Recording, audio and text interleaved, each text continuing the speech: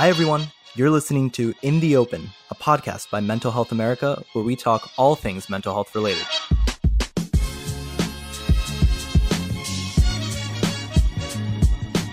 Hi, everybody. Welcome back to In the Open. I'm here with America. Hi, everybody. And today we're going to talk about I hate things about my family. Yeah. Why is this mental health related?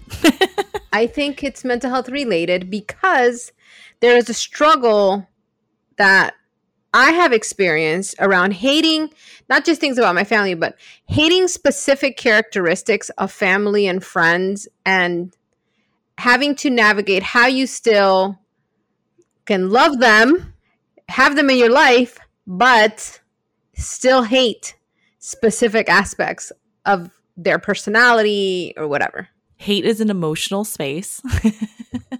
We all hate things.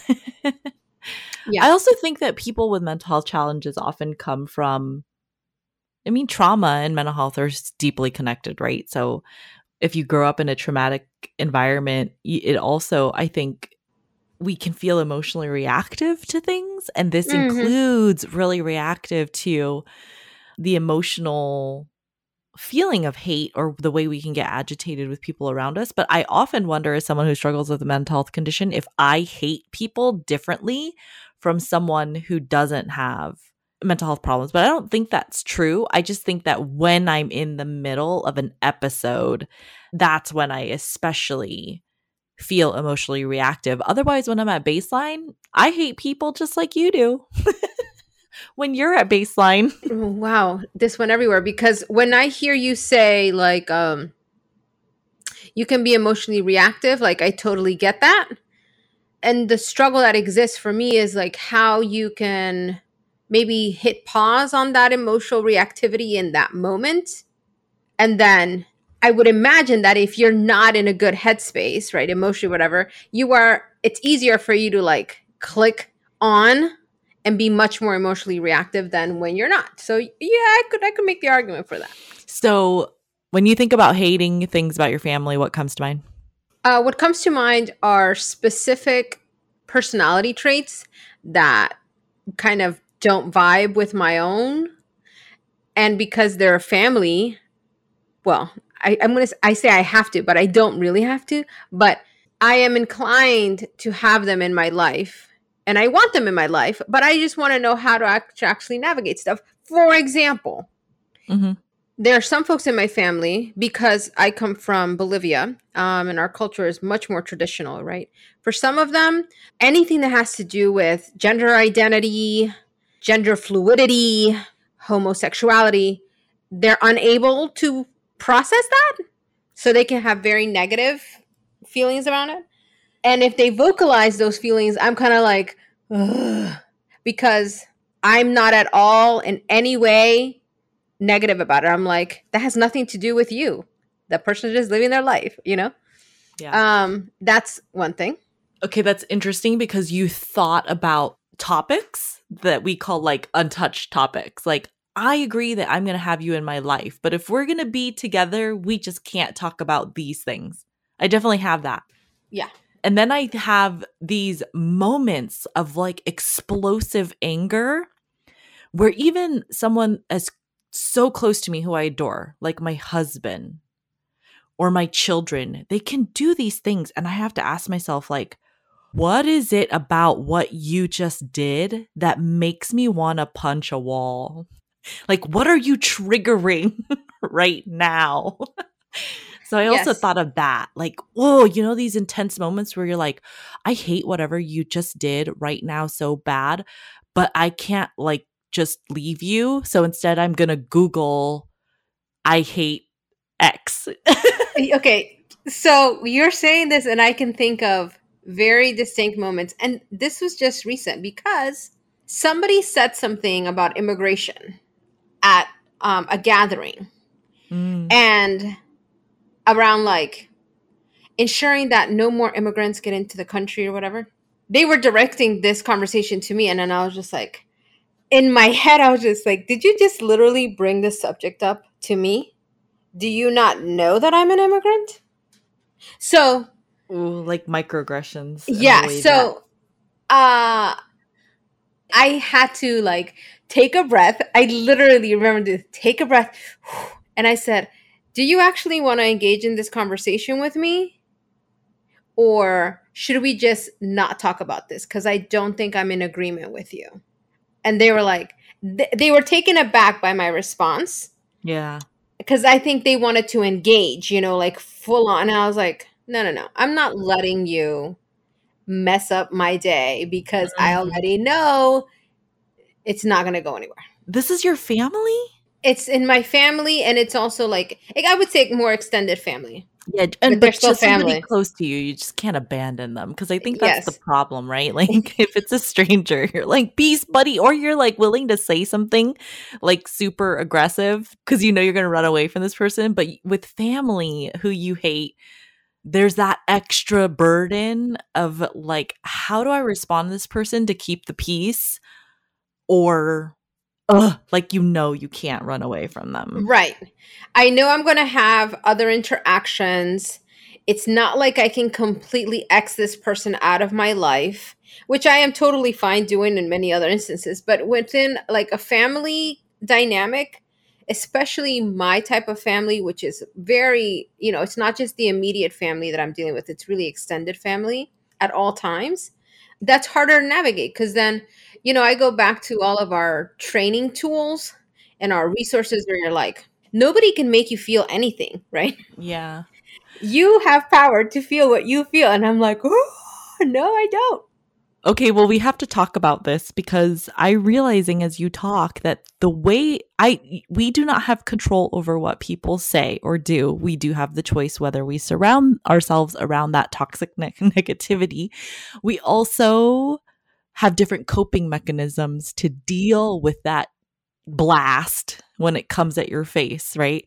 And I'm listening to you and I realize that my only coping skill that I have is pure avoidance, but it's not physical avoidance. I think I've learned from childhood that I basically continue to exist in the space that these people are in, but I shut my brain down or I numb myself and I emotionally avoid thinking about anything that they're saying because it's too painful to let them into the emotional zone. I can't even get to like, I'm angry at you. I realize as you're talking to me, when that hate and potential for hate enters, I don't even allow myself to go to hatred because hatred is the next step to what you're describing. Like, oh, I'm going to start thinking about how I hate you and how you've hurt me and blah, blah, and why we shouldn't even be family. And like, for me, I think I realized, whoa, I realize I only allow myself to hate people who are even safe enough to let me hate them. You know what I mean? Like because being able to express anger to someone requires some degree of safety. Yes. Oh my God. That's a really good point. I totally feel what you just said, yo.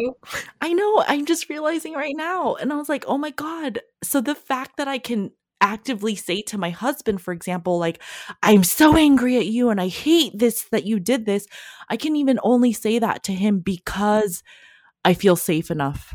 Because I've been in situations where I didn't even feel safe enough to say that to other people. And I realized the only coping mechanism at that point is to avoid and to shut down and to protect.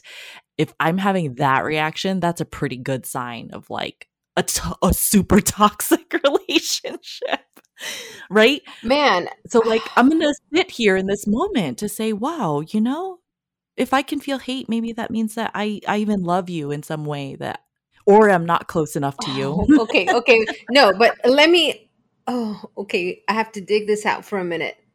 I think in my experience, because I am much more intentional about surrounding myself with people that align with my beliefs and things like that, right? And also my kind of external way that I function in the world, like do good for other people, like that kind of thinking. When somebody that I love doesn't do that, doesn't live their way that way, or, maybe unintentionally even in some way causes hurt to somebody else, I feel so disappointed that they would engage in that behavior that I am like completely like disappointed and hurt by the fact that they would even not take into account like my beliefs, how I live my life and all that. So in part it's because of me, right? Like how I would want them to operate. Care about you. Yeah. Yeah. But also part of it is I love you so much and I know you can do better and be better, but you're making the choice to not be better. Yeah. And you're hurting me in this way that hurts so much more because I care about you. Yeah. Yeah, I don't think we would feel such a strong feeling as rage or hate if we didn't feel hurt. Yes. Because apathy or fear just results in avoidance or not caring, right? Like that, whatever. So hate as a strong feeling requires hurt. And people only hurt you if you care about them. Which is why we sometimes tell people like, look, if you hate someone so bad and you start to realize like this is bad for you, you should just stop caring about that person so much. Like that is one of your choices you have. You can not care about what they're saying or not care about that person because that's part of the hurt cycle, right? Like we're giving that person power to hurt us in that way. I think parts of what we say in our minds to justify it is like helps us to reduce that hurt because of the expectation that you're describing, that like I care about you and I want you to be this better person, or like I expect you not to hurt me in that way. And like these are all the ways that we negotiate those feelings to feel less hurt, like, oh, they don't know better, or I mean, like, right. So for me, like, yeah, definitely. I think part of it is if I come to you, Teresa, and say, Teresa, you know, when you make homophobic statements, it's really hurtful to me because there are many people that I love that are actually identify as gay, lesbian, whatever. Yeah. And then you go out and say some stupid thing, and I'm right there, and I'm like, what the hell? Yeah. You're not taking my feelings into account. Yeah. Oh, the continued assault builds hate and anger because your family then knows that you care about it, and we all have family like this. They choose to continue to do the thing that they know hurts you. Yeah. Even in the case of this other example that I was talking about, immigration, like at one point I was like, in my head, I was like, are you like completely stupid and ignorant of the fact that, 90% of the people in this room are immigrants? Like, that's where I was just like, breathe. Okay. Yeah. And then the person that was trying to talk to me, they said, well, no, we can just have a conversation. And I was like, no. And I did say that to them. I was like, I think you should be aware of the fact that before you begin any conversation with me, I myself am an immigrant. So my beliefs around this are very set. Yeah. And then they were like, and then just change the conversation to something else. I was like, okay. Good for you for confronting. Yeah. I was just like, I'm not dealing with this. Because for me in that moment, I was like, if you ever bring this thing up again, you already know. I've already said to you this. Yeah. So it's hard though, man. It's hard navigating those spaces. And every time you say something out loud, you put yourself at more risk because, I said I'm an avoider, and part of the avoidance does protect me from not being consistently hurt. Like I can't let them know that bugs me, because if they're going to do that, it's just way better for me to walk away and not be like, and then have hateful thoughts in my mind or whatever, and just be like, but not let it rile me up. Those are like very trauma responses, right? Where, and with you, your avoidance is like, you check out. Boop, boop. Yep. Teresa's thinking about cupcakes and unicorns, whatever, right? And I don't have that. So I take things in. Uh-huh. And even if I'm not part of the media conversation and I hear something, I'm just like, I put a flag, like, I got to remember that because I don't ever want to engage in that conversation. Or I had another situation where another family member was talking about like all the race stuff that happened last year. Yeah. All those things were really important, like I know where I stand on these things. And then they were negating these experiences from last year. And I was like, oh my God, I can't. And I was just like, you know what? I said, we should change the subject because we're not going to agree on this. And they were like, no, we can talk about it. And I was like, no. And for me, that was just the safest thing. And I was just like, we're going to avoid this subject altogether. Like you said at the beginning, right? Like you make that conscious decision. Yeah. Micro moments, you know, and how much every day of your past history like shapes the way you enter into these heated conversations. Mm-hmm. You don't do the numbing thing. It's just mind blowing to me. Like, so then you engage, which helps me understand. I have people in my life who haven't experienced trauma and they do get worked up, and it makes them a good advocate because they're like, oh, fight for this. Like, and I'm like, how do you have the energy to do that? why are you getting so mad? And they're like, why aren't you mad? And I used to just think, oh, well, I guess it's because like my personality. I don't know why you get mad. And I'm like, now you're basically telling me like the reason why I don't get mad is because my brain has been trained to protect myself by not getting mad, you know, which is like a weird gift, but also a curse. I don't know. Yeah. So, I'm following you because I think if you like did a survey of what people thought of me, they say, you know, like I get fired up about stuff. Yeah. And for many people, it may seem like it's a small thing, but for me, it's a big deal. Yeah. Because I've had personal experience with that. And like a perfect example of that is like the fact that I'm named America, right? So my entire life, I've had people, oh, you're, you know, all this stuff about my name. And sometimes they mispronounce my name. Sometimes they make up another name.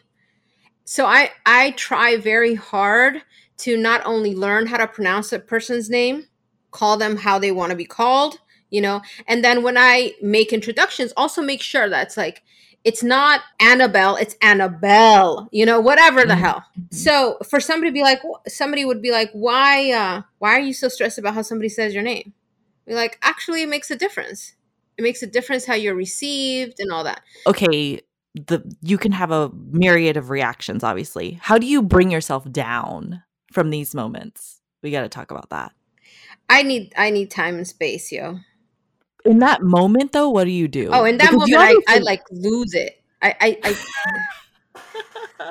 do like. So you're that's true. So you can't not say something. It sounds like. Yeah, man, it's very hard for me to shut up. So I feel the need to say something, and especially if it's a situation that's like, be aware of your surroundings, right? So that I'm just like, oh, I'm gonna have to say it. Then there are other times when I do make the decision, like I'm gonna create a better barrier so you understand, like you can't engage with me in this way. But the harder part is getting super angry about not feeling like I've been heard, and taking my vision, my whatever is accepted and taken into account, right? Like, oh, I totally hear you. I shouldn't use homophobic slurs. Thanks so much. You've heard me, right? You know, like that. Yeah. So I don't automatically respond. I realize that I don't automatically respond because, yeah, I am a runner, not a fighter. But that doesn't mean I'm not fighting in my head with the feelings, because we all have big feelings. But I learned this trick and I use it all the time. And I think we've shared it as part of our resources, but you're like, it's basically like part of CBT / I draw mine specifically from NVCI. I feel like we've talked about this, but you're like, I have to tell myself to bring myself down from bad, negative emotional spaces. Be like, what happened? What did they say? How did it make you feel?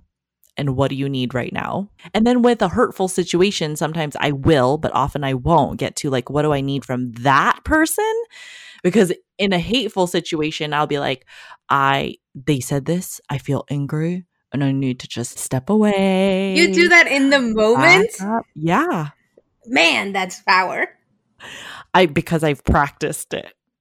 And now I will say, though, that it's not a perfect situation. Obviously, it's the hardest with the people I love the most, because there's that elevated expectation of hurt. So with my husband, so much harder to breathe and step back. With my brother-in-law, I've been trained up. I'm better to do it. But I have fewer expectations of that person. I've learned to disengage, like go step away and just process it later. That person's not going to change. Don't even let this person fill up that mental space right now. So I've been from years trained. But when it's unexpected, like when your husband or your partner or your person hurts you and it's unexpected, that's like an extra layer of response to something that you hate in that moment. And so it's harder because you're like, oh, this is new. Why are you doing this? I hate that you did this. And we talked about this and blah, blah, blah, blah.